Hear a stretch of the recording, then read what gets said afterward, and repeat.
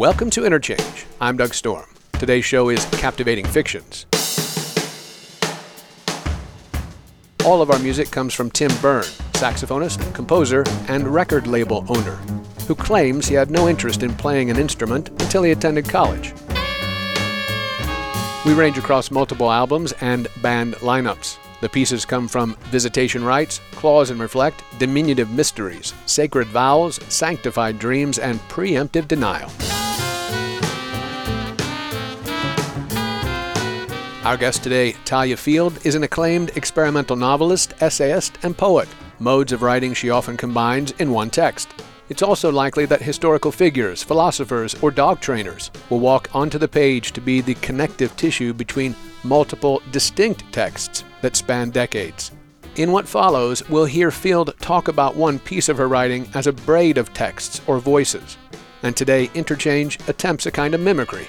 We'll look at 3 books that form a trilogy of investigation and creation: Bird Lover's Backyard, Experimental Animals, and most recently, Personhood, just published by New Directions. The first and third might be characterized as elastically essayistic, and the middle text is a novel, though subtitled Reality Fiction. Experimental Animals, published by Solid Objects, explores the origins of both experimental literature and modern experimental biomedicine, based on the marriage of Claude and Fanny Bernard. The novel also features women activists who have been overlooked in science history and focuses particularly on the living animal body in pain, vivisection, as foundational to the history of physiology. All 3 books are connected by explorations on science, philosophy, and identity, and with the most recent, Personhood, the consideration of how beings as selves are entangled in ways that call into question the arbitrariness and cruelty of human classifications and value hierarchies. The cast of characters we'll meet includes Claude Bernard, the French father of physiology and experimental medicine, vile practitioner of vivisection; Anna Kingsford, medical doctor and anti-vivisectionist; Konrad Lorenz, Austrian father of animal behaviorism and Nazi bird lover; Vicky Hearn, dog trainer and philosopher; Happy the elephant; and Adam the parrot. Throughout, we'll hear excerpts from all 3 books read by the author. And now, Captivating Fictions with Talia Field on Interchange on WFHB. Bird Lover's Backyard is first, Experimental Animals second, and then Personhood in terms of this particular group of books. How do you want to start? I mean, again, these 3 books are 2 books are fairly similar, obviously, and then the center book, Experimental Animals, is a different beast in a sense. Yeah. So actually, I mean, it was interesting that you brought up chronology because I worked on experimental animals for almost 17 years of work. And over the course of that time, I did a lot of other thinking, other questions, and it wasn't immediately clear to me which questions, which inquiries sort of stuck together and which were sort of separate. And when it came to really starting to pull experimental animals together, I realized actually that I couldn't move on the enormity of that book until I wrote some and got some other pieces sort of off the table. So actually Bird Lovers emerged out of all of the work I was doing in that time period. And I pulled that collection together in order in some ways to sort of do it justice and then to be able to do experimental animals justice. Because I needed to tease them apart because they were asking very different kinds of questions related but different around animal-human relationships. 17 years is a long time, but why not? I mean, you're working in this space and trying to craft something that has great meaning. Well, yeah, especially that book, Experimental Animals, which was so archive-based. Mm-hmm. I had to be able, of course, to go in person to France, to all of the many, many archives that I used to get the information for that book. So it just took, it was a very long labor of love. And the questions I was thinking about, the kinds of the legacy of our relationship to animals that in some ways emerged from that period, it was a combination of the legacy of that plus other thinking that I had already been doing around different moments in the history of science, in particular, different ways that narrative work when it comes to animal-human relationships. And I realized that it was too much all messed up together. And that's why the different books emerged. And of course, Personhood kind of picks up in some ways, some of the pieces in Personhood pick up where Bird Lovers leaves off as a collection and continues some of the lines of inquiry that book was engaged in. Having read Bird Lover's Backyard last and having just finished it, it's freshest in my mind, but also interestingly connected to my own reading. And again, this show, I've had, I don't know if you know her or not, Colin Dayan on... Oh, yeah. Sure. Yeah, and who, of course, relies heavily on Vicky Hearn's work. Exactly. Also, and so it was a pleasure to, read that piece in particular on Vicky Hearn and her thinking. So let's talk a little bit about that, just because it was fun to me, and it was right there. It's right there. It's fresh in my mind, and this will help, I think, also in terms of thinking about the text as one comes to it as a reader, as it has multiple parts, text that you, as you say, you borrow or use from other people. Vicky Hearn is one, of course, and then obviously there are I Ching pieces in there as well, and then personal footnotes, right? Those are personal? Yep. Yeah, I never want to assume those things. Right. Yes. Right. They seem personal. They didn't need to be personal, but you wrote them as personal, so I made the assumption. So often what we hear from authority are monologues. When a dog first learns sit as a story, it's often about power, bribery. It's still one way. In other words, she appears to obey, but nothing's being said. One day, the dog sits all on her own, not just sitting around, but sitting in the manner of speaking, and if her command of language is respected, she's heard.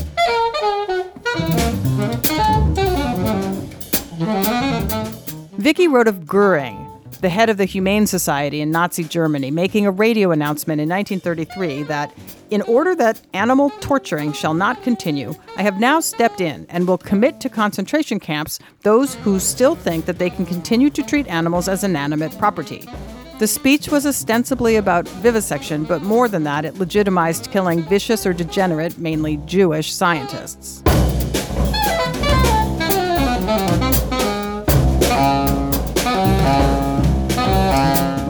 Hearn uses Goering to show how displays of kindness can hide whole heaps of cruelty.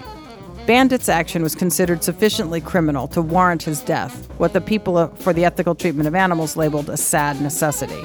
She points out that in the Republic, Plato considered dogs most able to locate and guard the just city, while for providing the wrong sort of training, the poets were dismissed.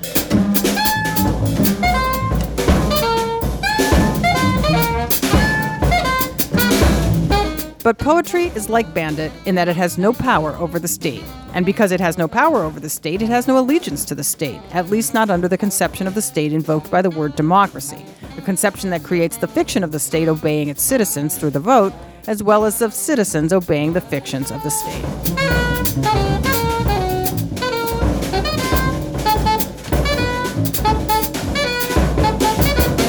So first, let's talk about that as a kind of method or a form. Now, it's like Talia Field reading and then writing about her reading and writing about parts of what she thinks about while she's reading. It's not always reading, but books are often involved, which is funny because I often have experiences and then I make sense of them through reading. And that piece is actually a good example of that, where the three different. It's a braid. And yes, you're right. The three different strands of the braid. One is my experience working with Vicky Hearn directly, which I did as an animal trainer. And the kind of lessons that I learned as a person about myself and my relationship to, at that point, my dog Lila. And just how powerful and humbling it was to work with someone with a philosophical and a poetic mind about something so tangible as dog training. And the reason I had sought her out was because I was so attracted to that philosophical basis, how philosophy like that enacts itself in real life. And I found that to be such a powerful time for me.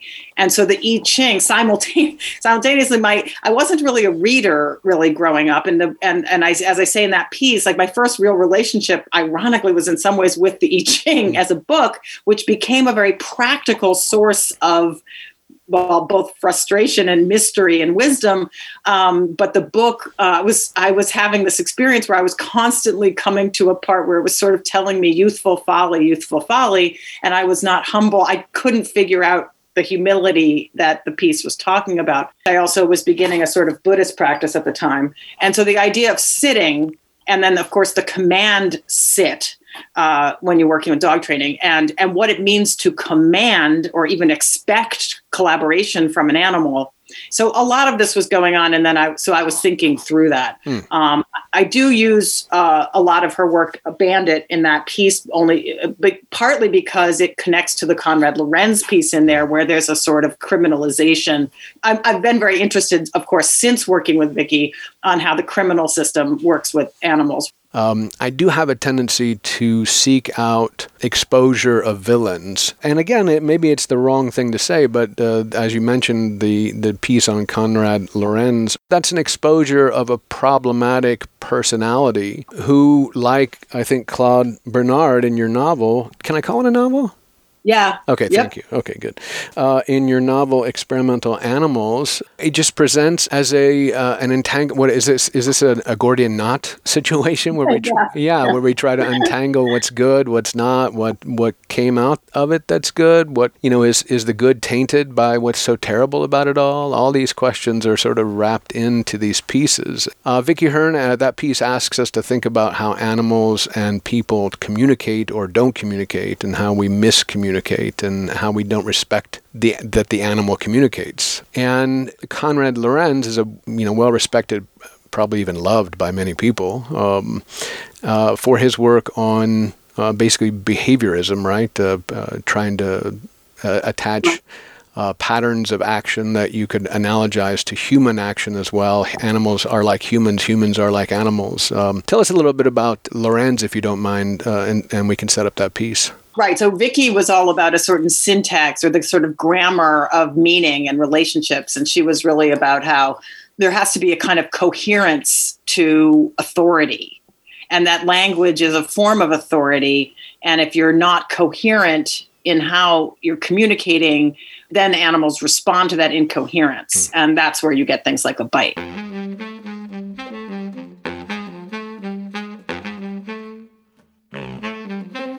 Chapter 1. Stand on the bridge between lung and matter, on a boat handled by Charon, between stalling and starting. Bacteria, we know you as you wiggle in our thoughts, a compass in the head leading to the spoil, the scroll. Proverbs 8:27, when he established the heavens I was there, when he set a compass upon the face of the depth. This compass, the man in his ignorance of the world heaping around him, agony and ecstasy his narrow experience, a wiggle he defines by ignoring bacteria even as they evolve under his tongue. Okay, that's not quite true. William Blake couldn't have known that things as small as bacteria or atoms could pass between larger mortal barricades. William Blake couldn't decide which was worse, to read the scroll and stare at the compass, or punish the sins and steer without stars. Or the third way, to fall into transformed parts, give up these choices and become a deity, a rot diet. There is only me to eat, and there you are, said William Blake, saintly heretic. Proverbs 8:36, all they that hate me love death. In the loss of a brother, there vibrates a yellow-green border. Brother slips on the fetid mud of the shore, coin in hand. We all lose brothers between fingers and clouds. Angels he thought he saw writhing in a tree became angels he knew. They came unexplained and unscientific. Roots imagine a compost. There is no philosophy in the material, but endless material. In other words, entropy is kept low because there is something outside us to take our trash. This is more than a clever game. Brothers who have died provide a thin, vulgar layer that supports life. In the radioactive, there is energy bent in the wrong direction and new loss.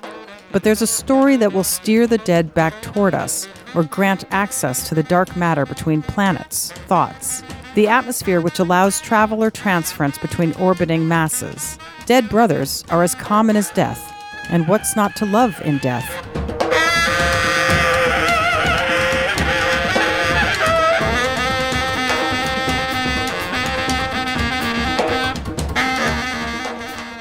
Lorenz and Bernard are both, fathers of, right? Lorenz is sort of the father of animal behavior, and Bernard is like the father of physiology, right, or experimental medicine. I was a student of the history of science. Is really one of the things that I was most involved in studying, and I was always amazed that we would hear about these fathers of X or Y without really understanding the complexity of who they were. Mm-hmm. And in both cases, I was very interested in looking further into them and found really through my research that, in fact, I really found that their science was extraordinarily problematic, that they really weren't heroes. I would have a hard time calling them heroes on any level. And in fact, their findings, because their processes were so problematic, their findings are actually mostly irrelevant today. They actually didn't make discoveries that were that meaningful or that have endured. But yet, especially Claude Bernard in France, I mean, he's a national hero. There's 1 million streets named after him, statues, but the power of his work was so compromised by his process and his method. So this is one of those places where I was entangled when I was working on the two of them. So I pulled the Lorenz piece out really because I was so interested in his storytelling. He basically tells stories, but it's not very scientific. Right. And of course, because he was a Nazi sympathizer, you end up with these very bizarre views of humanity through the lens of animals. He kind of really uses animals to talk about people. And I wanted to get into the meat and grit of what's happening at the storytelling level with his use of analogy in particular.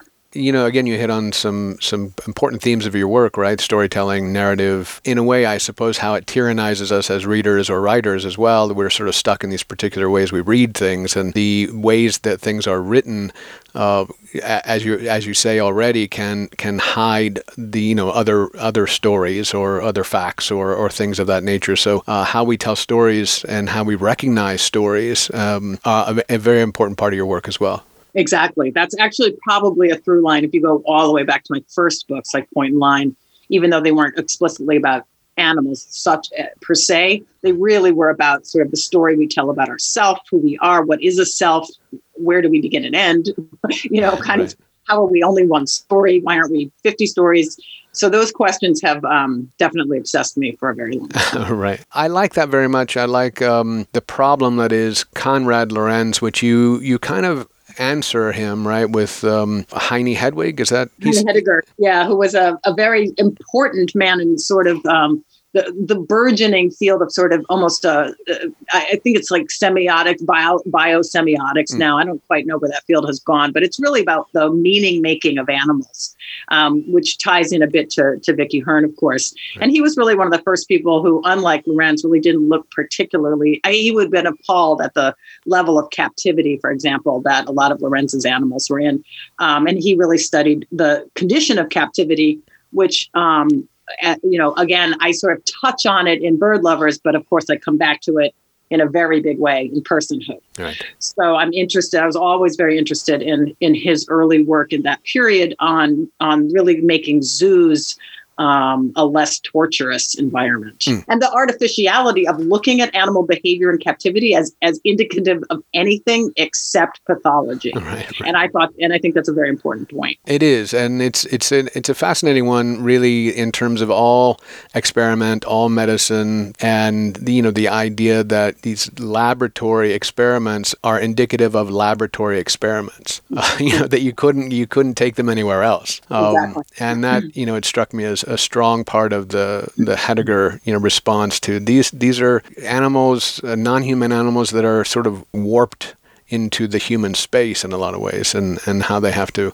navigate that. Yeah, the word warping is perfect. The kind of stereotype behavior, all of the very, very troubling things you witness in animals who are in captivity. Mm-hmm. I mean, it is a form of torture. That leads, of course, to my interest in the experimental animal storyline, which is really the rise of the laboratory as a phenomenon.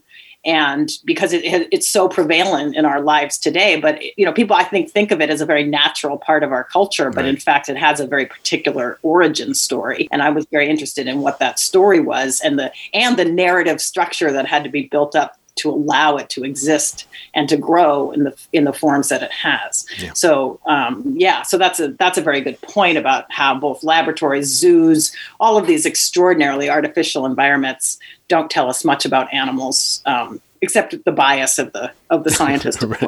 Right. That's a Nietzschean quote there, I think, too, about the philosopher who only builds systems of himself.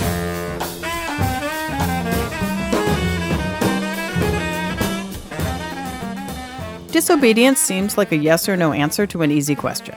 Children break rules, teenagers break rules, middle-aged women break rules. In fact, there's likely not a living creature who hasn't disobeyed some rules. The story of God's garden follows in kind, a false conflict between freedom and survival. The wild creature says, "Bite, you will not die." But the God says, "Oh, yes, you will." Adam instantly sees that the rules are mere tricks and nonsense made up by an easily frightened man. It's not eternity, but mortality that's bliss. Fruit rots sweet and falls apart, revealing the seeds it evolved to carry. There is no death in mortality. Springtime in captivity and one or two birds on rare occasion may bond in the sanctuary. They scrounge scraps into a makeshift nest. But there's no encouraging brooding, because what follows would be a clutch, and that would be too devastating, even deadly. In a nest hidden well enough to evade dismantling, the eggs are removed and boiled, put back dead. There's a reason broodiness is selected out from domestic birds. Farmers want productivity to prevail over family. Domestication eliminates claims to privacy, a life cycle de facto and de jure already spoken for. But captive wild animals do not accept punishment in response to bites and hiding. Those are wild ways, not wrong ones. God tries to deny Adam the wild right to deceive.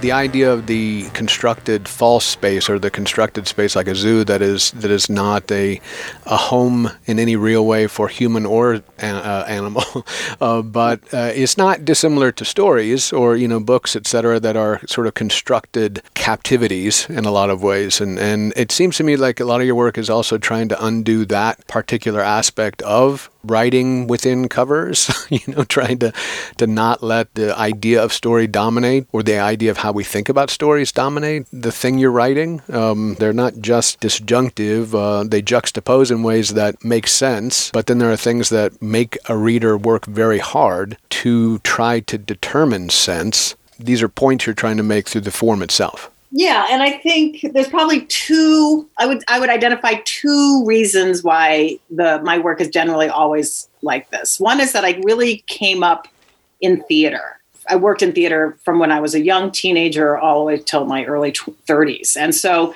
a lot of my interest in storytelling is how people speak, how people sound, and the kind of performative environment, almost in a Steinian sense. Like I think of the text and the book and the page as a performance environment. And therefore, I don't believe I've ever been entirely comfortable with sort of a written style. And so I think that's probably one trajectory of what you would see in my work. Because when I started writing books, it was really an effort to kind of translate all my performance ideas into this new and sort of alien form. So I think that there's that. But there's also, I think the second piece that you brought up that I think is quite insightful is that I'm not often comfortable with stories where there's a singular and hermetic viewpoint. Mm-hmm. That's just not how maybe again, because of theater where you have multiple characters always arguing, talking, working, negotiating space. I think that I think of stories as negotiated space in a lot of ways. And therefore the page, the rupturing of kind of a narrative surface is a bit interesting to me. When it is dialectic or dialogic, polyphonic, it's a cacophony of ideas, and people are motivated to sort of bring their ideas forward despite the fact that other people might not agree. In Personhood, there's a piece that we may or may not discuss about irrational situations, and that's a little bit my narrative theory in a certain way. Like, I feel like stories are kind of more irrational and less hermetic than naturalistic and novelistic inheritance that I guess people who are trained to write would come upon. I think I was lucky in a lot of ways just not to ever buy too much into that, because it's just allowed me to do things kind of my own way. I kind of don't want to leave Konrad Lorenz very soon, or I don't want to leave the idea of villain. Knowing Lorenz is a Nazi, knowing, like thinking about the idea that you've got streets named after, probably Lorenz too, right, other than just Claude Bernard in France. It'd be like, seeing streets now with Mengele or, Goebbels Avenue in Germany. These are similar things, and I think your work is trying to express that in some ways, right? We need to undo these hero-making tales, and even humans as heroes themselves. Like, the human isn't a heroic beast on the planet. It's a catastrophe-making one generally. So, right. So to me, I think your work is doing this in every single line, which again makes it, one, kind of hard to read, only because it takes time too. Right, I got to spend time with it. I got to think about it. In my notes, I wrote, "Your work prompts me to leave it." In Netflix, that's a bad thing. but to me, reading a very fascinating line starts me thinking about what you wrote, and so I don't move to the next line. I spend time with that line, and I don't try to think, where's this line going? I think about that line, which I think is interesting also. It's not always carrying me forward to some conclusion. Because what concludes death, I suppose? Well, right. And I feel like these are more, I don't think of stories, you brought up the heroic just in general, and I think you're right that the heroic is our narrative model, right? Yeah. The hero, the conflict, the resolution, and we end. None of what I work on really works like that anyway, because normally there isn't one hero or even one main character or even one type of character. And often the conflicts they're sort of baked in, and it's really an inquiry, almost, I would say, an exhaustion of the ways in which people use that conflict to try to have propulsion. And then there's kind of, you realize at a certain point, like, this conflict is really stuck. There's really a staring contest here. And until we move past it, until we really change our mentality or change our consciousness or our awareness here, like we're stuck there, but we could go further. We could think in a different way if we asked different questions. And so I'm actually much more interested in the questions than, resolution narratively or something like that. So it's that effect of being able to witness and think that I would love more often of. Yeah. Right. I'm going to actually suggest that you do have heroes, it seems to me, right? I mean, Heidegger is a hero of sorts in that little brief space. Your narrator, I believe Fanny is your narrator. Fanny, yeah. Yeah, she's a kind of a hero, right?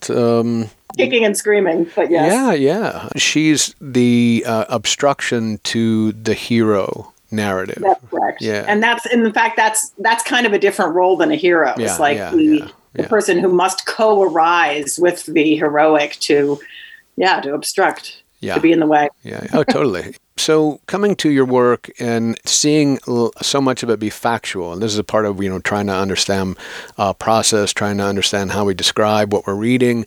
Again, these are, terms in which we like to have the idea of clear demarcations, right? That's fiction, that's poetry, that's nonfiction, that's biography.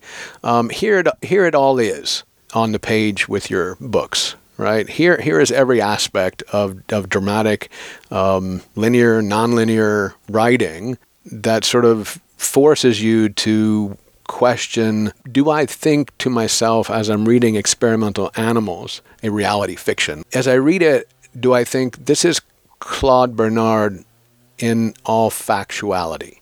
There's more to Claude Bernard, I suppose, than what's here, but this is factually Claude Bernard.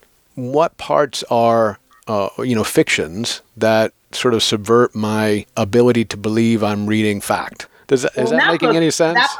Yeah, I do understand. And I think there's a different answer for almost every single piece I've ever written, because I research almost everything, but the way in which that research permeates a piece is sort of dependent per piece. So in Experimental Animals, almost every line that Claude says or writes or does is all from his own writing or speech or letters, or it's all his language. And in fact, most every character that is true for, except his wife Fanny, because, and I spent years on this, I couldn't find her in the archive. I could find a few letters and a list, and that was it. That's all that existed. And I realized I couldn't really write the book. At first, I was just going to leave it at that.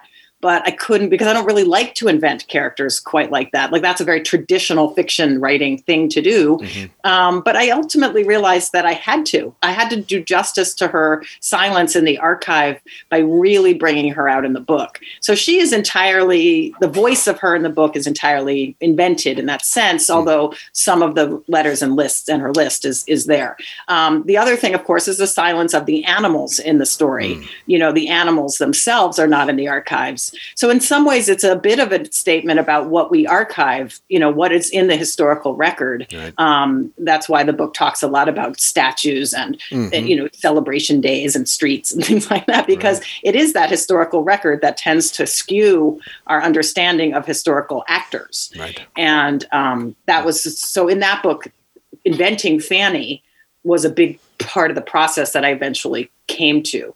I tend to never really make things up. Okay. So when there's quotes or facts or stuff, it's usually I stick pretty closely to what I can have found in some historical sense. So I'm always in a conversation with history, the historical process. And in fact, in Personhood, in that piece, A Rational Situation, part of the reason I wanted that to include that piece, which is in some ways kind of a weird piece to put in that book, is because it does really address the fact that it uses Pythagoras and this other Greek character, Hippasus, to show that we really don't even know what we think we know about history. I'm fascinated by how we build stories out of our misunderstandings.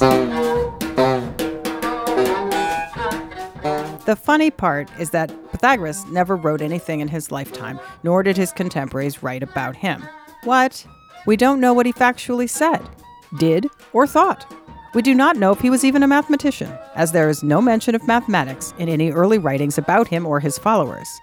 The first accounts, written 150 or so years after he died, disagree extensively about his life. Only in the 4th, 5th centuries BCE do hagiographies call him a divine being, positioning him as the origin of Plato's philosophy. That his teachings were largely secret justified the lack of written texts and allowed for many buried forgeries found centuries later. Thus, a situation. Inquiry tangles. One says Pythagoras ate some meat. Another, he was strictly vegetarian. Eudoxus, he not only abstained from animal food, but he would not come near butchers or hunters.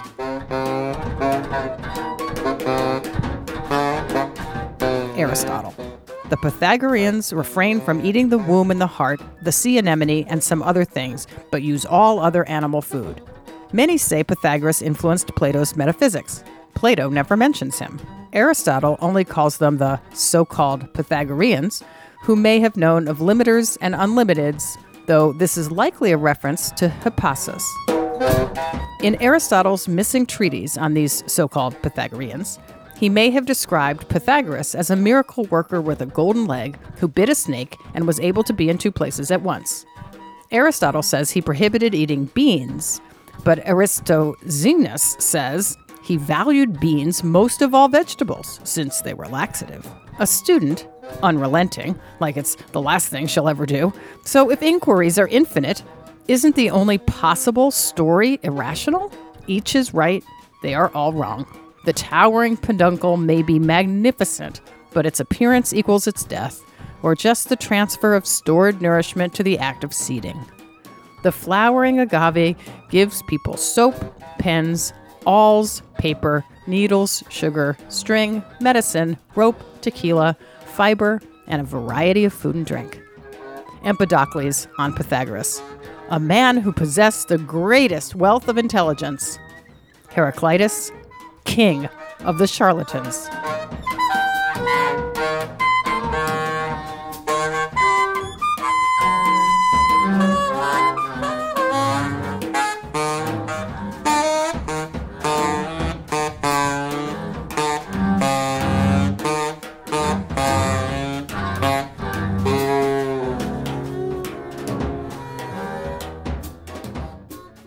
I hope I answered your question.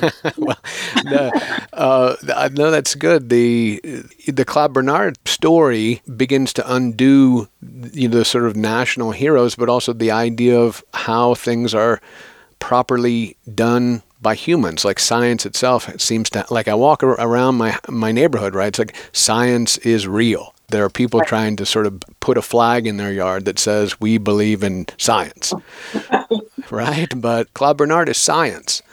Right. But you totally destroy him. The idea of a guy being that awful, as and it being normalized. This is a book really about sort of the rise of vivisection and the rise of anti-vivisection, I suppose, the expression against this kind of cruelty. But it's an expression against the science as an idea that comes out of this kind of work as well. So I do like that it's sort of exploding that. So tell us a little bit more about Claude Bernard, because I'm doing a radio show that's like one of Talia Field's books by never giving anyone any clue what we're talking about. And again, the human absurdity at the center of all of our bizarre narcissism always makes me laugh. Yeah. And I think I try to really emphasize that humor everywhere I can, because to me, ultimately, at the end of the day, it's so absurd how much we believe our own minds and our own stories. Yeah, Bernard was a big hero. I mean, I went to high school in France, and I mean, you couldn't pass the day without hearing about Claude Bernard. Funnily, and now the students, he is no longer on the baccalaureate reading list. He was when I was there. So he has fallen away because, again, his torturous methods didn't actually result in a lot of good science. But that it took forever for that to kind of work its way out. He was the first person given a state funeral as a scientist in France. And really, it was the invention of the scientist as the national hero, as a cultural, and scientists at the time were really trying to divorce themselves from politics, from the church, and a lot of this I cover in my book, and they really collaborated with the state to protect their practices and have this appearance of science is neutral, science is above the fray. There's no politics. No lay person should ever judge what science does. Right. All of that legacy of all of that kind of hyper protectionism of science that states and laws and everybody does it comes from that period of time.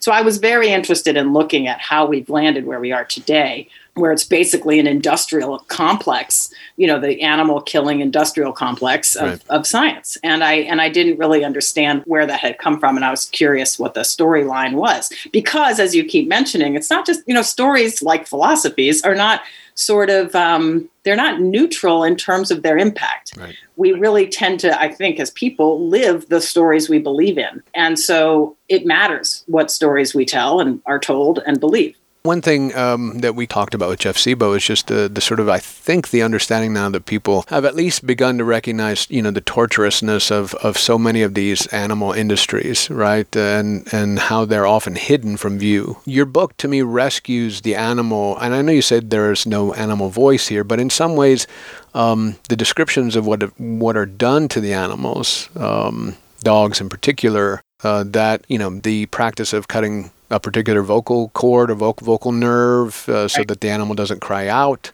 The practice of using curare, which basically paralyzes. And silences. Curare comes from lianis trees, the bark boiled to a tar. Claude collects the jars and explores stories, beginning with Sir Walter Raleigh and the arrows of hardwood tipped with reeds and fastened with waxed cotton. Into a hole, a poisoned piece of wood is placed. Claude's red notebook. When the brain of a frog is removed, it becomes much more difficult to poison with curare. Why? After hundreds of experiments in which animals become paralyzed and yet continue to live, Claude realizes that this poison acts neither on the brain nor on the motor nerves, but on their connection. With curare, no agony. Life seems extinguished. But, Claude pretends astonishment, this is not to be. Appearances deceive. This death, which seems so free of pain, is actually accompanied by sufferings more atrocious than the imagination can invent. The victim is not deprived of sensation or intelligence, but only of the means of expressing these, through movement. Maybe these apple-like fruits were what poisoned the insubordinate Eve, her jaw slackening without a scream. Curare offers the chance to enter this living machine, this theater of detrimental actions that we will define for you and explain. The heart still beating, the blood still turns red in the air. Of course, the animal feels every poke and jolt without a way to cry. Claude, what morality says we can't do to those like us, science authorizes us to do to the animals. As too often happens at night in my room, dread freezes my body. Then the bed, apartment, the streets as I picture them, the wider city, the countryside, the heavens, everything is stranded and still, until a raspy whine pulls me to a rabbit in a box in the kitchen. She's cut practically in half and relaxes into death when touched on the head. What kind of greeting is this, I think, holding her paw? Claude's red notebook. Rabbits lose their sugar when they're varnished. Would it be the same if their spinal cords were cut at the same time? I sense if you stare long enough into darkness, you begin to see shapes. The next night, as my eyes squeeze shut against the wailing from a nearby basement, I lift myself to the window.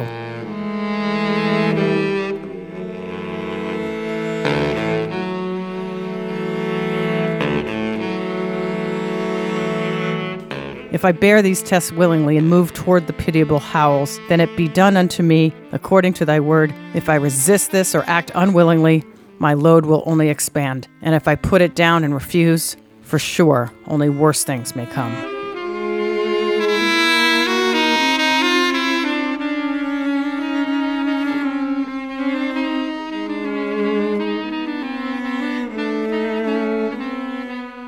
Why is it all so hidden? So Experimental Animals tells of the time when it wasn't hidden. Right. You know, where this particular, there was no laboratory behind the 8-foot walls, behind the security cameras and the gates and the this and the that, and the laws in particular now.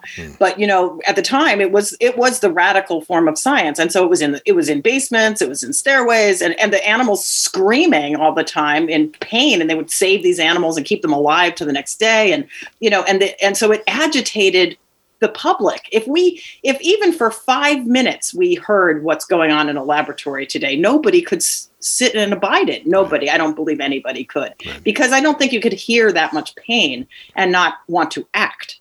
And at the time, that's really what drove a lot of these women. It was the beginning of, you know, anti-cruelty societies, anti-cruelty laws, because people saw it everywhere around them. Horses in the street were being beaten. You know, it was just a kind of constant animal frenzy of pain.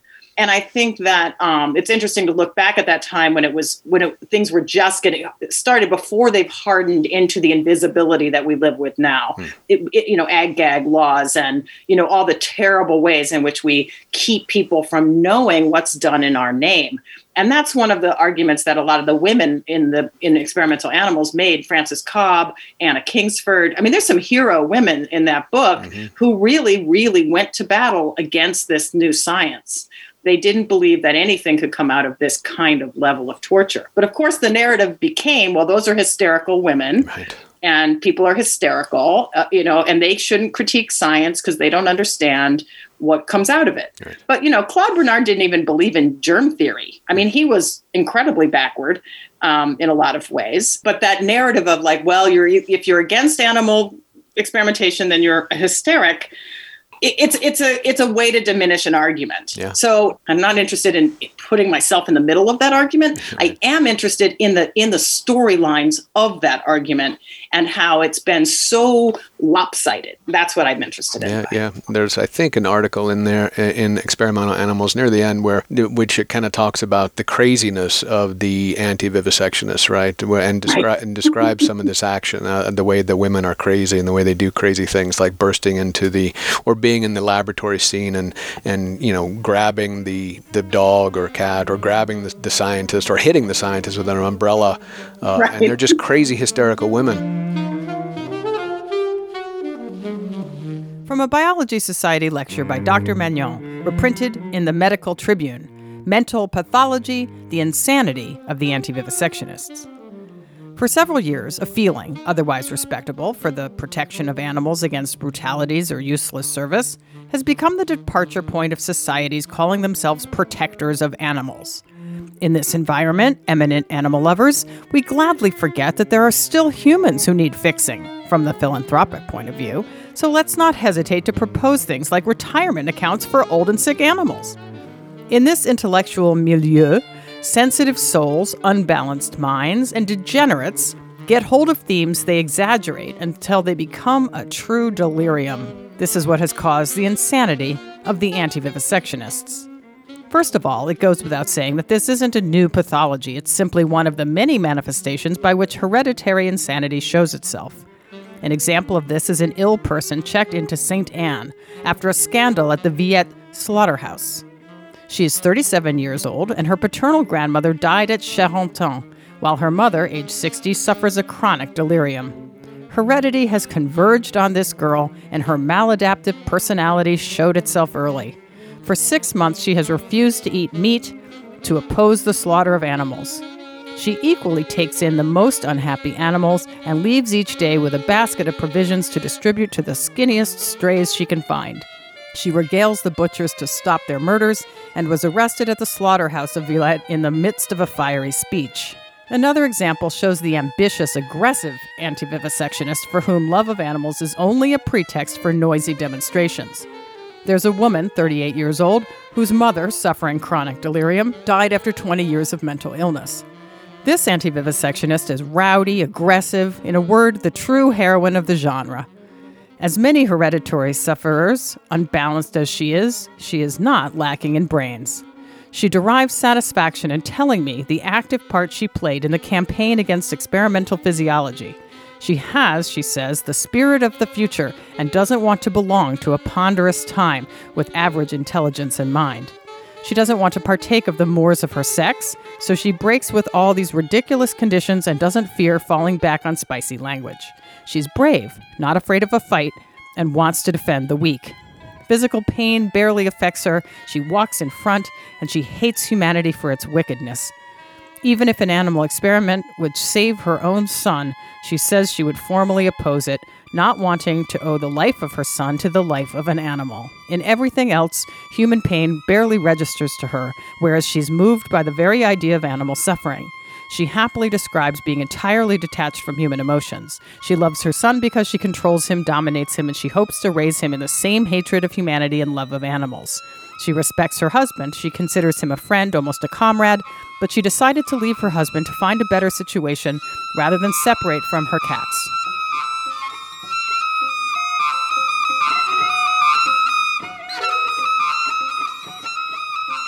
Making the point that there often aren't voices of those women either, and if they're not, if Fanny's voice isn't heard as someone obstructing Claude Bernard, she's heard as like a harpy. There's the idea that she's ruined Claude Bernard's life in a lot of ways, or that she's a terrible wife, right? She's not the right kind of wife. And so those things are how women are depicted as well. So your book does a good job really of sort of displaying the way that has been manipulated as well, or used to tell these stories. Again, I thought of Nietzsche because didn't he, like his bout of final insanity was like trying to stop someone from beating a horse? Yeah. Well, there's a lot of people. I mean, I tell this story because in the Victor Hugo, I found so many, little tiny references to Victor Hugo's participation in the anti-vivisection movement. When I went to the official Victor Hugo archives, they rejected my findings completely. Oh no, he never had anything to do with that. Wow. And even though I had his signature on things, they were like, no, there's no way. That's the other Victor Hugo. Right, exactly. It's a very common name. Yeah. Okay. Nice. Well, it's good to know that they're continuing to keep the smokescreens going. Oh, yeah. Yeah, to save your heroes. What's wrong with being anti-vivisectionist? Like, again, you've already said it. Like, if you're against science doing these things, you're against helping humanity. Mm-hmm. That's it. That's all there is to it. You can't look at the facts or how efficacious something is, or whether, this is why, Stephen Johnson, I'm a very big fan of him because his project as a science writer is always to show the kinds of alternative narratives that have led us to the sort of health successes that we've had. He really shows that, like, epidemiology and vaccines and, sort of public health efforts, hygiene, these are the things that have made a, in some ways, more tangible difference than this kind of bench science that came out of especially that particular period of time. Anna Kingsford. Very shortly after my entry as a student at the Paris Medical School, and when as yet I was new to the horrors of the vivisectional method, I was one morning while studying alone in the Natural History Museum suddenly disturbed by a frightful burst of screams of a character more distressing than words can convey, proceeding from some chamber or another on another side of the building. I called the porter in charge of the museum and asked him what it meant. He replied with a grin, "It's only the dogs being vivisected in the laboratory." I expressed my horror, and he retorted, scrutinizing me with surprise and amusement, for he could never have heard a student speak of vivisection in such terms. "What do you want? It's for science." Therefore he left me, and I sat down alone and listened. As much as I had heard and said, and even written before that date about vivisection, I found myself for the first time in its actual presence, and there swept over me a wave of such extreme mental anguish that my heart stood still under it. It seemed as if suddenly all the laboratories of torture throughout Christendom stood open before me, with their manifold, unutterable agonies exposed, and the awful future the atheistic science was everywhere making for the world rose up and stared me in the face. Then and there, burying my face in my hands, with tears of agony, I prayed for strength and courage to labor effectively for the abolition of so vile a wrong, and to do at least what one heart and one voice might to root this curse of torture from the land. When you visit him to speak out, the chief of the University of Paris Hospital, Léon Lefeu, argues that vivisection is necessary as a protest on behalf of the independence of science against the interference of clerics and moralists. When all the world has reached to the high intellectual level of France and no longer believes in God, the soul, moral responsibility, or any nonsense of that kind, but makes practical utility the only rule of conduct, then, and not until then, can science afford to dispense with vivisection. To refute the vitalists, and to display the animal machine, your professor de Lanessan shows the beating of a fish's heart, grafting of a rat's paw, decapitation of a dog, development of a tadpole's tail, all continuing after the deaths of the original creatures. Original creatures? You laugh, looking around. What does that mean?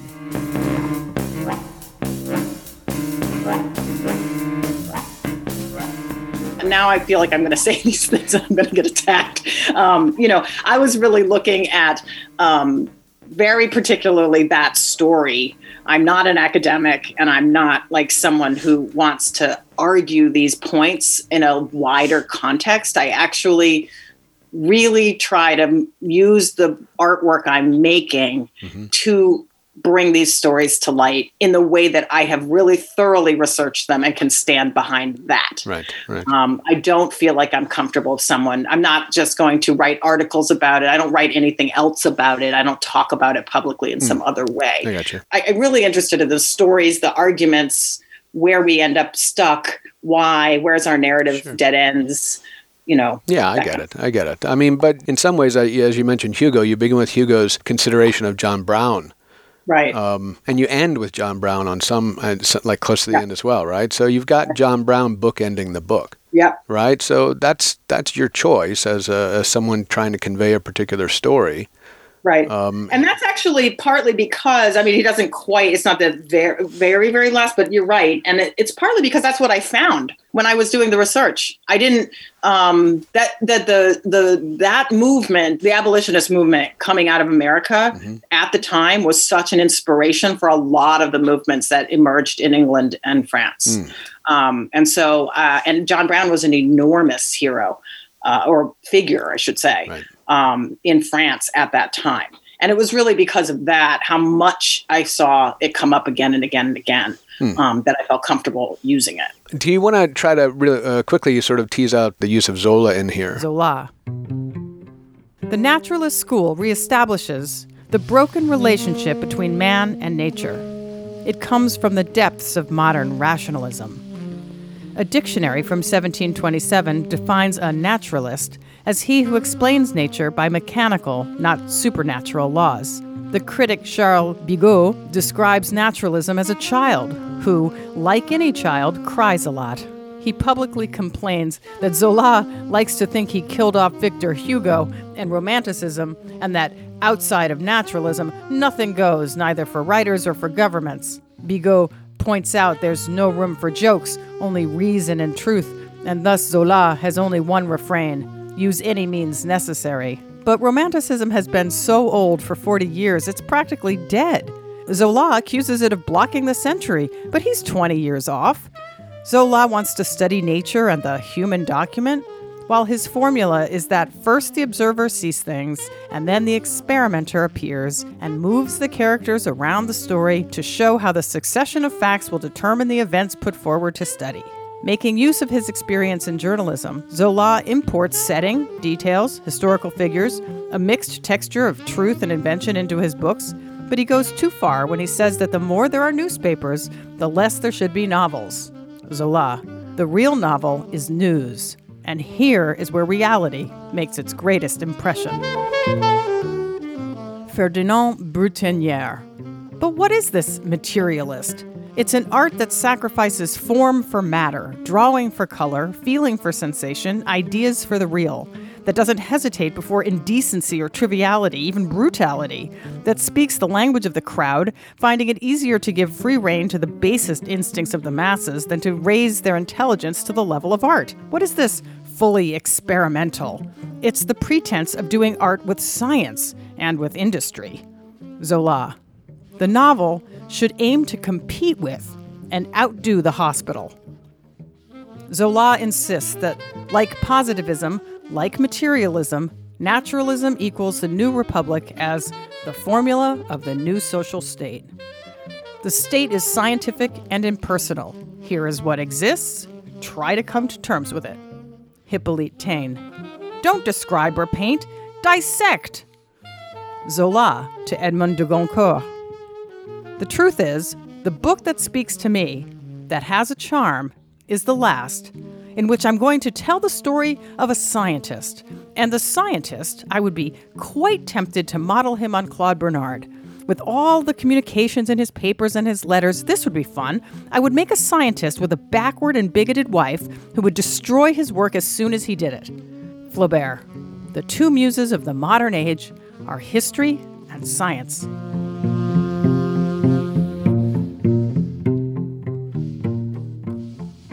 You know, Zola was so enamored, and many people were, with sort of what I would more call scientism. Yeah. Like, you know, the idea that science was going to sort of deliver humanity from all ills, politics.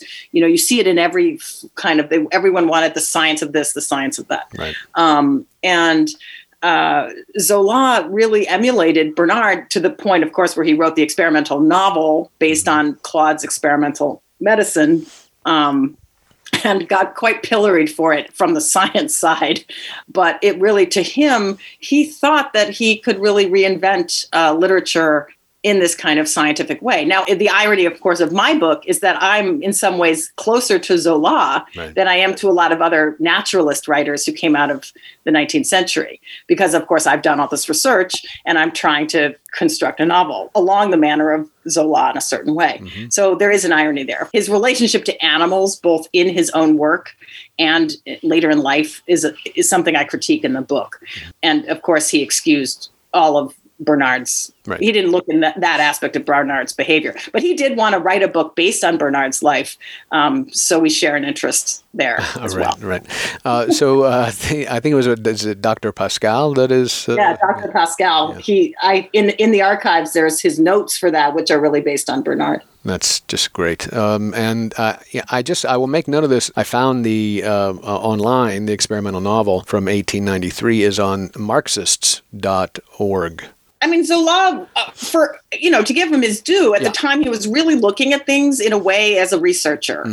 And then making art out of it. And this is something I wanted to say, which is actually there's a long legacy of literature that uses research. It's not it's like Flaubert. I mean, you look at Bouvard and Pécuchet, which is one of my favorite books on the planet. But even back to Tristram Shandy, I mean, the idea of a ruptured surface, the idea of integrated texts and found texts and sort of different media. And, this is something that I think accompanies the history of the novel from the very beginning. It's just that it kind of fades in and out, but I don't think it's not a current invention. Right. I can trace back lots of very influential writers who've used research and kind of that ruptured surface, very important people all throughout the history of the novel. Well, we have someone similar, I suppose. I mean, in terms of thinking about the way in which science proceeded here in the U.S. as well. I think there's a letter in there from Bernard to Asa Gray, maybe, and right. Asa Gray was, I think, at Harvard at the time, one of Louis Agassiz's colleagues. And Agassiz, of course, is problematic in how American science followed the sort of museum animal collection. Exactly. I think it's actually Darwin. I mean, the way that Darwin appears in this particular story is a kind of tragedy. Mm-hmm. I really think of him in some ways as the most tragic figure in the book because he really acted against his own beliefs in supporting vivisection when he did at a crucial moment. And he really sank the anti-vivisection movement in England for the reason that he was convinced that he had to protect science. But he himself was so appalled by pain and blood that it kind of determined his entire career. And the reason I include his work on worms was because he was so much a kind of naturalist like that. He was really observational without the whole cut it apart vivisection impulse. Right. But he plays such a pivotal role in the story in how he really tanks, the efforts being made by Frances Cobb and the other women at the time. You also note how some of the women, I think it may be Kingsford, who sort of, for lack of a better term, sort of undercuts her own authority by being, one of the people who believe in seances and things like that, right? Well, and also, again, it plays how the sexism works, right? Like her alternative beliefs, her beliefs in dreams, just the way in which logic and narrative and ethics, really ethics, work for her, she's diminished and sort of sidelined. Right. Whereas ethical considerations are overtly put aside by the scientists. I mean, I have many, many examples of places where in the storyline, they advance their own stories by saying that ethics don't matter. And scientific ethics are different and no one should weigh in on them except experts. We see it today. We hear a lot of the same logic. That was so surprising to me when I researched this is how contemporary so much of it sounds. Yeah. Obviously, many of the themes that we touched on already are in personhood. Opening the book with High Adam, even more than like reading about vivisection. And even though it's very clear in experimental animals what's happening, you kind of know what's going on, but it's not like it's graphic. Weirdly, I'd say, High Adam is graphic in its exposure, in its sort of, not discussion, but its narration of the pain that's visited on birds.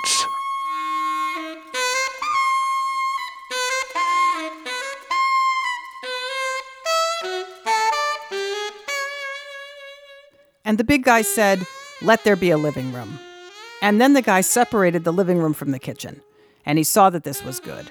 So he said, "Let a garage go off the kitchen." And this was good. So the guy said, "Let's fence in some grass and add a few hydrangeas." He saw that these were good, and these are the generations of X. And the guy said, "Let us have a pet to amuse us indoors." So he bought an illegally smuggled wild-caught pet store parrot and named it Adam and saw that it was good. And the guy and his wife begat 2 children and said, "Let us talk to Adam when funny and cute and ignore Adam when the television's on." And the children wanted to let Adam out of the cage, so the guy said, "Let the living room not be covered in shit," and it was not so good. And there were years, and there were vacations, and there were nights and days, and the guy and his wife and 2 children saw that Adam only liked one of them now, and bit the rest if they come into the room, and screamed all the time and plucked her feathers out. Then the neighbors complained, and the guy said, "Let Adam live in the basement where no one can hear." And Adam was not in their image. And the big guy got angry because the screams and the bloody biting were upsetting the family. Banishing the bird to the basement was not enough, so he said, "Let Adam go forth from the house, and mateless and heartbroken will be his days." It seemed like that's all there was these days. the biters, the screamers, liars, and those who couldn't follow simple rules. So it came upon everything that the guy said, "Lo, I am going to destroy them," said the guy, along with the earth. But the guy's son Noah was a good boy, and of a kind who had learned over the generations how to be docile, to listen to the guy's orders, to follow the rules, and never bite or hide, lie, steal, or fly away. Only Noah, the good boy, would survive. "This time we're going to do it right," said the guy. "This time no garden, no fruit, no talking snake. This time it's all surveillance from the get-go, all stage set and props. Flood the planet, start with that. Then we'll get to a good houseboat with cement rooms and 9-gauge steel and good old Noah to steer us to Mars. No more bountiful growth, no more florid ecstasies set among unique forms of life. All will be spaceship and robots and short-snouted, floppy-eared, baby-faced customers. With you, my beloved pets, I shall make my zoo and covenant. You shall live in cages 2 by 2 under video and LED. The pairs will bond and mate in captivity or not at all." Thus it was Noah that did all that. He did everything the big guy commanded. And he named and paired off pets, and lo, as the waters swelled and churned and rose up over the mountains, there was only one face upon the earth.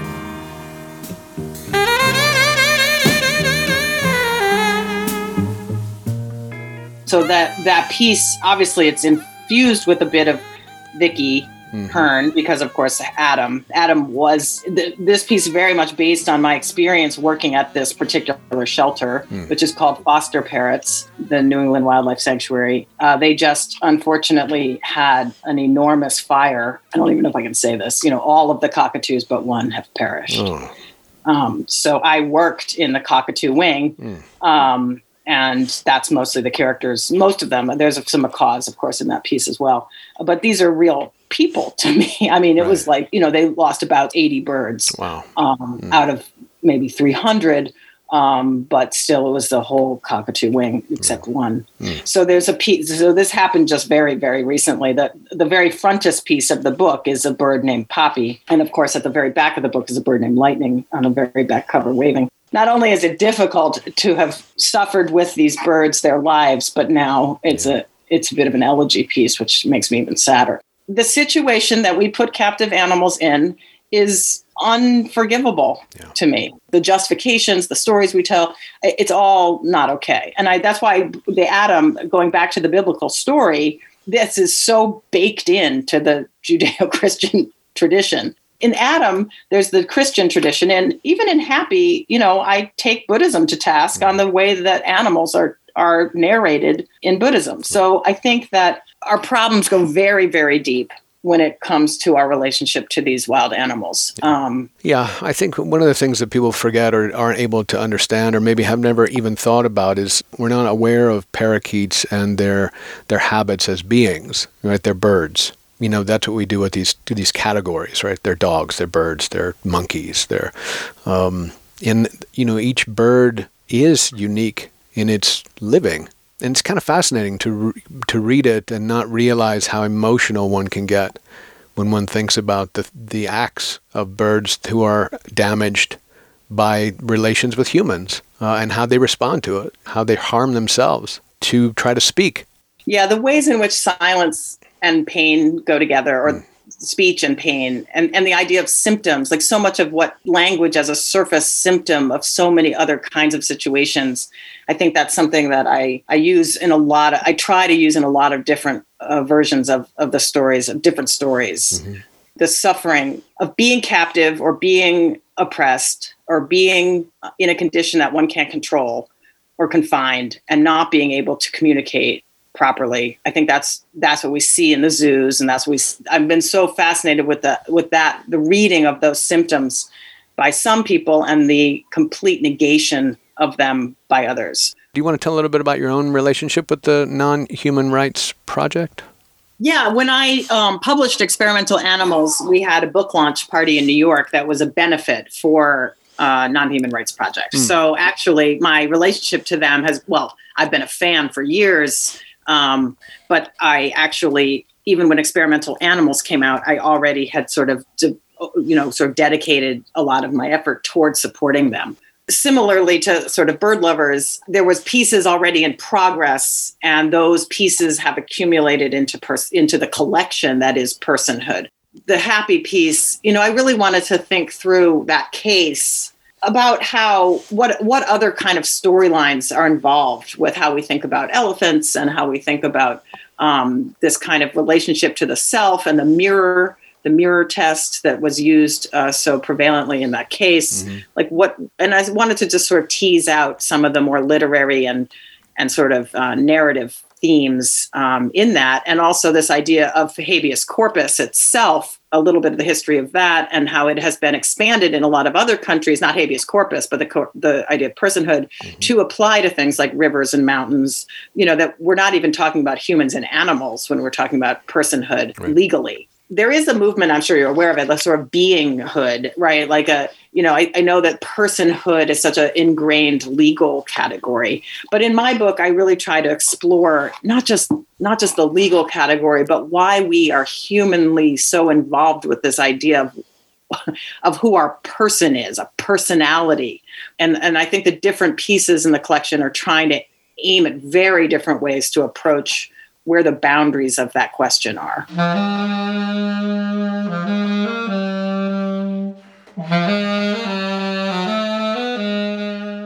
Are you saying that maybe Happy is unhappy in the Bronx Zoo? Mr. Wise, yes. The question is not whether the Bronx Zoo is treating her well, or whether it's not treating her well, or whether they are giving her medical care or they are not. The question is whether or not Happy should be confined there at all. Non-human animals mostly have one actual right in America, to be the recipients of trusts. So, Mr. Wise argues, let's add a second simple right, to not be arbitrarily confined. The Supreme Court already says you can't look at a single characteristic and deprive an entity of all the rights because of a single characteristic. Happy's an elephant. That's a single characteristic. On the mirror stage. But the mirror splits an object from oneself to own the potential elusive person like a piece of furniture. A king among things, to be seen and sat on, to be cared for, but also to uphold yourself and do your duty, including to be marked or ridden if necessary, to be sold or sturdy or perhaps skinned or stuffed if necessary, to see oneself as others do, to be humbled, in other words, as a reflection of a world that would claim to name you, to ask you to please remove that mark, to prove yourself, to make something of yourself, a mental representation.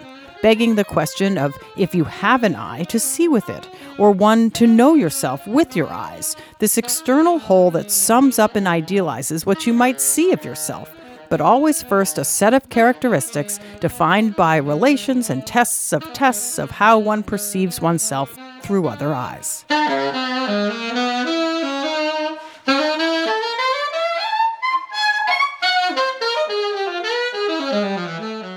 Mr. Wise. In 2005, Happy became the first elephant to pass the mirror self-recognition test, considered to be the true indicator of an animal's self-awareness, and thought to correlate with higher forms of empathy and altruistic behavior. Staring at our reflections has also been linked to starvation and death, Narcissus. Mr. Wise. One who understands the concept of dying and death must possess a sense of self. Both chimpanzees and elephants demonstrate an awareness of death by reacting to dead family or group members. Having a mental representation of the self, which is a prerequisite for mirror self-recognition, likely confers an ability to comprehend death.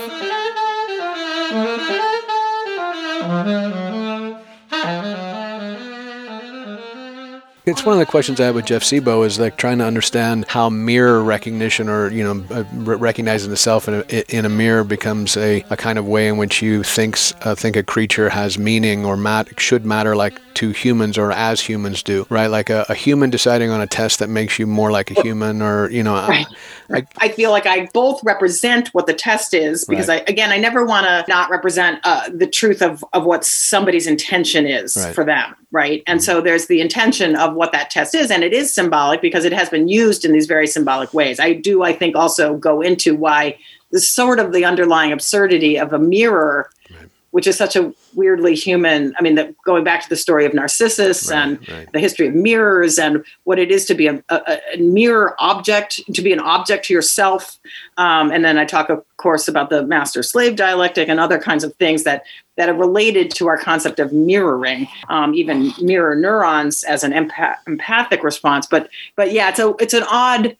I agree. I mean, I think this goes back to animal behavior in general. I think all of the tests we set up for animals are really on the face extraordinarily absurd. Right. There's not just the animal world in here, but there's, tumbleweeds in here. The idea of invasive species, or the humans who decide what's invasive species, as well, as an interesting thing to expose or to think about also. Do you want to talk about that at all? Yeah, there's a great, I had a wonderful conversation. There's a great young philosopher, David Frank, and he focuses a lot on invasive species ethics. Mm-hmm. And so we were having a great laugh over the fact that this is a tangle of narratives like no one's business. Yeah. You do one thing to solve one problem and you create 5 other problems. Yeah. And what is the original that makes something invasive, and what is, to get back to what original are we talking about and where. And so that's why I talk about even maps and names of countries. And there's so much arbitrary discourse in the question of invasive species ethics and biology. And I tried to that's why I called it a vaudeville. Well, it's called, Turns Before the Curtain, but the implication is it's a bit of a vaudeville. And we put ourselves in this kind of position of the audience, like, aw shucks, right. Oh no, here's some feral pigs. Oh no, there's a tumbleweed, like as though there's no participation on our part often of what's happening. It's an incredibly interesting and fascinating topic to me. This is a very abridged version of my thinking on it. I wouldn't be surprised if I come back to it in a longer form. But I do find the question of invasive species, the ethics of it, to be quite fascinating. Do you eradicate things? Well, then that's like essentially a Holocaust, right? Mm-hmm. And it really asks questions about individuals versus populations. You would never do one thing to an individual, but can you do it to a whole population? Yeah. Well, whose pain and suffering are we to prioritize, right? Like, why would we get rid of feral pigs, who are perfectly intelligent, wonderful, sentient creatures, to protect, this farmer or that field of crops? We get into very dicey territory very quickly. And so I'm fascinated by, of course, from my point of view, how all these stories land in a huge jumble and a tangle and then get stuck. Yeah. Well, you demonstrated a bit in your, what I think is a more personal piece in the book, right, on the health of your stream. You're actually being invasive yourself there. I say that in every book there's one part which is personal, only usually ever one, and then you picked out in this book that piece. It's really about the pathetic fallacy, which I think is at the heart of a lot of it. Are we anthropomorphizing? Is that a good thing? Or do we end up sort of seeing the story so much on our own terms that we are blind to sort of our impact outside of our own heroic storyline? So that, it's a self-conscious example in that story of my participation as an actor in a story, not really even cognizant of what story I'm playing out. Right. Your story was important to you and your actions in it, right? This the key to thinking about the fish in your pond or your stream was that it's you that's thinking about them. Right, that you're the one telling the story. The fish aren't telling the story. You are. Exactly. Yeah, right. Exactly. Yes, it's very pathetic. I love that it's a pathetic fallacy. I mean, which at the time, of course, that's not what it meant originally and stuff. But but it's a foible. It's a narrative foible. It's a human foible, and it's what lands us in a lot of actions that are questionable. So yeah. I like in one section you end it with, "Is it a healthy stream? I didn't think to ask." Yeah, right. I am very involved in the sort of Northeast woods kind of ecology, and I've been watching a number of fledgling bird families in the last few weeks. And, you become quite aware of what they have to eat or don't. Right. And how the weather impacts that, and the species that they have evolved to eat or the kind of environment in which they can thrive, and you realize like, oh yeah, in fact, this invasive shrub that's taken over half the woods here, that's preventing other native plants from growing and having a direct impact on the migratory birds. And so, it's this is what I mean about there's like really 100 stories all entangled here. And I think the ethics of it is really quite fascinating. I think it's Rachel Carson in Silent Spring who's, basically, trying to hammer home the point of the harm we are doing via chemistry, basically, the chemical harm we've been doing or continue to do. And she asserts this, I think, at some point in the book, that there is a right way to intervene. Well, it seemed like the whole book she was telling us that this kind of human intervention tends to have unintended consequences, tends to lead to people making decisions that don't have any clue about what's going on, tends to lead to people applying toxins who don't care about the toxins, they're just doing a job, and then thinking about, well, who are these people who are making the right decisions to intervene, which again seems to be part of everything that I've read of yours. So, is this question of the sort of the right to intervene? Well, it goes back a little to a kind of Buddhist idea or Eastern philosophical idea that philosophy is only as good as the moment in which you make a decision about what's right to do. Having an idea about what's right to do doesn't work in every context, right? And so it's often our concepts of things that often dim our awareness, or as Vicky would say, the language gets in the way of awareness. As a storyteller, a fundamental project of mine is to try to peel back to by the excess of those stories or by exhausting them. Do I really looking into all of the stories to come to a place where there's a different kind of sense of what can be done? What's right is often clearer, I think, than we think. If we just pull away some of the overlays of stories that we would rather rely on to make decisions about action.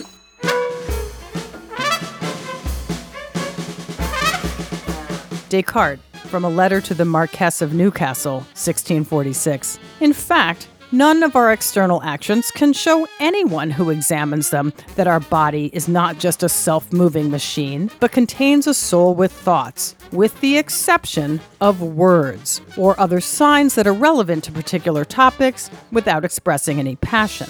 I say words or other signs because deaf mutes use signs as we use spoken words, and I say that these signs must be relevant to exclude the speech of parrots without excluding the speech of madmen, which is relevant to particular topics even though it does not follow reason.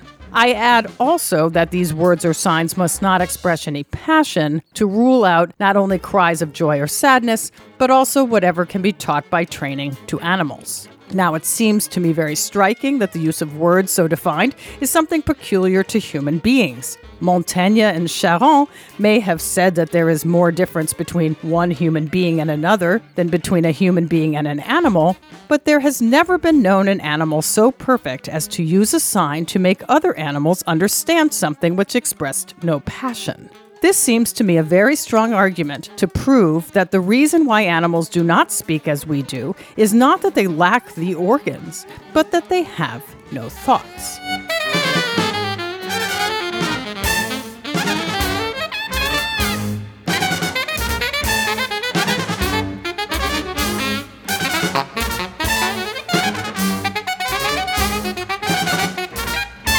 That's our show.